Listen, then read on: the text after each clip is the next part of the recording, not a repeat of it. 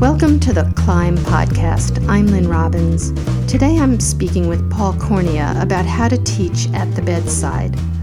Paul is an associate professor in the Department of Medicine at the University of Washington School of Medicine. Welcome, Paul. Thanks so much for having me. I'm excited to be here. Well, let's start by defining bedside teaching. Most simply, this just means teaching that occurs in the presence of a patient. Can you talk a little bit about that?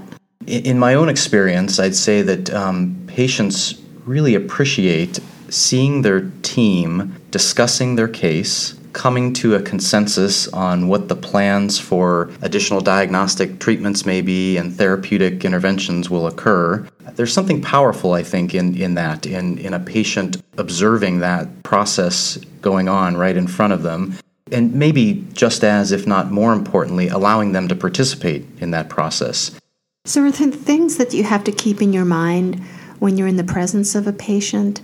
There are certainly occasions where the bedside teaching may not be optimal. High-stakes diagnoses, such as the potential for cancer, for example. Sometimes mental health issues are best discussed in a one-on-one situation. But by and large, I think by preparing the patient, by explaining what you will be doing, why you're going to do it, allowing them to be participants and in that discussion, I think that patients actually prefer this. Yeah, I think it's a time for them to actually learn a little bit more than they might otherwise learn. I think that's exactly right. When we have the opportunity for longitudinal engagement with patients, oftentimes the patient then begins appropriately to feel like one of the teachers. They know their disease processes best from their perspective, and it's important for them to share that with learners. And it's really important for learners to understand that these diseases are not abstract processes that occur in textbooks. They occur in the context of a patient, and each patient experiences these disease processes in a different way. So what do you think are the most common mistakes early attendings make when they're teaching at the bedside or in the presence of patients?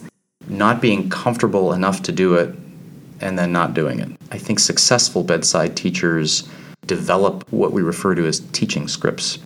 Help me understand what a teaching script is. The 1 or 2 points that you want to impart in a short amount of time, that's the teaching script. And of course, you can prep yourself, right, by looking at the chart before you start to see your patient. It's absolutely critical. This preparation before rounds, in today's teaching environments, bedside teaching does not happen frequently. So your learners may not have done very much of it, and it may be a bit of a foreign concept to them. So preparing them, as well as preparing yourself, is quite important. I make a point at the beginning of each of my inpatient attending sessions of carving out 20 or 30 minutes before we go on our first set of rounds. 1, to simply get to know the team. 2, to explain why this is important, why I think it's important, what I hope to get out of the bedside teaching, and mechanically how it'll work. Who's going to introduce the team to the patient? Who is going to adjust the patient in his or her bed so that they're comfortable while we do this presentation? Who will be giving the presentation? What my role is on this and what the other team members' roles are. Another critical aspect of bedside teaching is to ensure that the oral case presentations are concise. It's not a good use of time for the learner to read or recite their entire history and physical when you've already read it.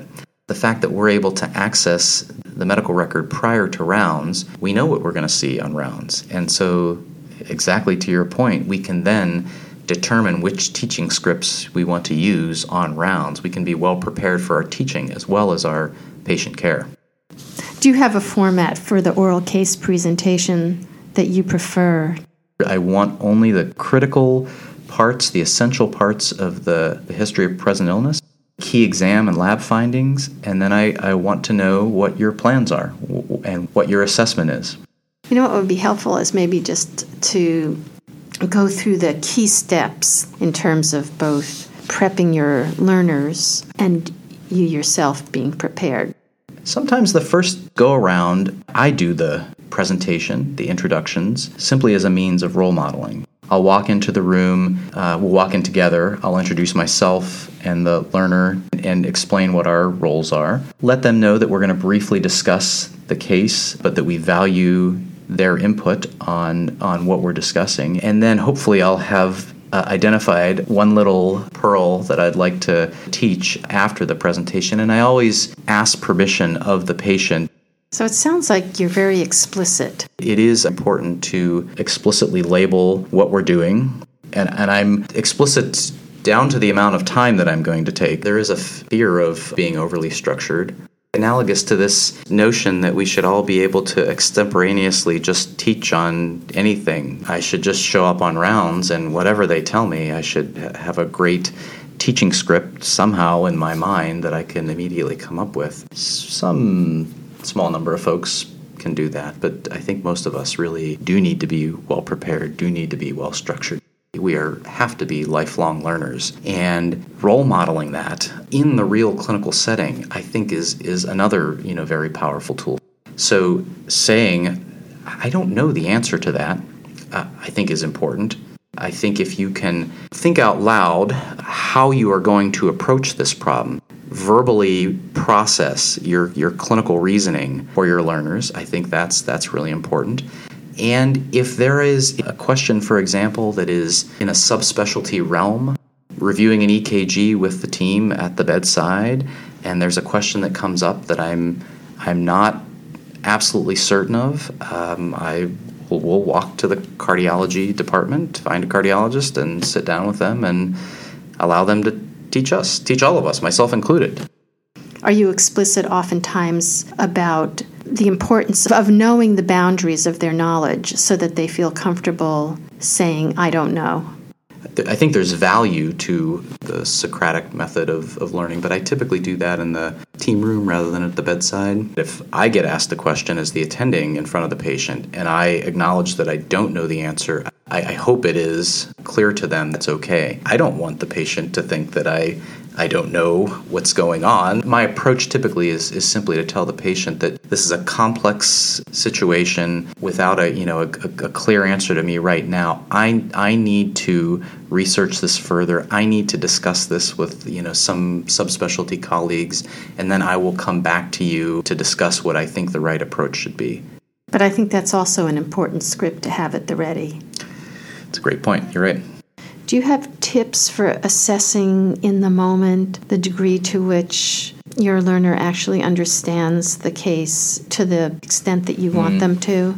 The concise oral presentation requires a fair amount of knowledge and understanding. The teaching script then may be the clinical reasoning part. Thank you for presenting that information in a concise fashion. I see the important points of the history and exam and lab data that you've pointed out. I would synthesize it in a different fashion. There are many diagnoses for which there's not a technological tool to make the diagnosis. The diagnosis is made only by the history and the exam. One example being Parkinson's disease. We don't have a study that makes that diagnosis. We make that diagnosis by examining the patient. And something as simple as cellulitis, that's a bedside diagnosis. That's a great teaching script for me to go to the bedside and explain why this is cellulitis and what mimics it. What else could it be? What are frequently misdiagnosed as cellulitis? Ultimately, the patient doesn't necessarily remember what a fantastic diagnostician you were, although that's very important, but they remember how you made them feel. Simple things that introducing yourself to the patient and the other team members, including to any family members or loved ones that are in the room, positioning the patient so they're comfortable during the bedside rounding, trying to sit in a chair and be at eye level with the patient when you're discussing the treatment and diagnostic plans. And then when you're finished, asking to ensure that they understand what the plans are, if they have any other questions, and then making sure that when you leave the room that they're comfortable and their needs are met. These are, I think, the professionalism and communication points that I think learners take away and patients absolutely do appreciate. What about the developmental trajectory of learners? How do you deal with teaching at the bedside when you're trying also to increase learner autonomy? My role as the teaching attending is not a static one. There has to be some fluidity to how I approach each team member, and again, dependent on their experience and skill level. We need our residents to grow to become increasingly autonomous over the course of their training, so that when they're finished, they're ready to be out practicing independently. I like to be present. I think it's important for me to be present on rounds as much as possible. The only way that I can really assess what their skill level is by seeing them. I tell the person that's presenting, the senior resident is the one that's leading the team. This is their opportunity to learn to become a team leader, to make decisions on patient care. And so when that gaze begins to come my way, I gently point it back towards the resident, and I intentionally try to physically remove myself, take a step back from the circles so that the resident can be in charge. It's important also for me to let them know that if there is something that I disagree with or something I feel should be done differently, I will add that. A sports broadcast analogy is the senior resident becomes the play-by-play announcer for the game, and my role then is color commentary. The presence there allows me to offer constructive feedback on a variety of parts of their training, their communication with patients, their medical decision making, the teaching that they may be offering those junior to them, because I'm seeing it in real time. We have come to recognize the importance of patient-centered care, that when we are taking care of patients, this should go without saying, but it hasn't always been the case, that the patient should be at the center of what we do. Similarly, when we're teaching and learning, the same holds true. The patient fundamentally needs to be at the center of that. Well, thanks for coming in. Thanks so much for having me. That was great. It was a lot of fun. We hope you enjoyed this Climb podcast on how to teach at the bedside. Check out the other podcasts in this series for helpful tips on how to teach effectively and efficiently in busy clinical settings.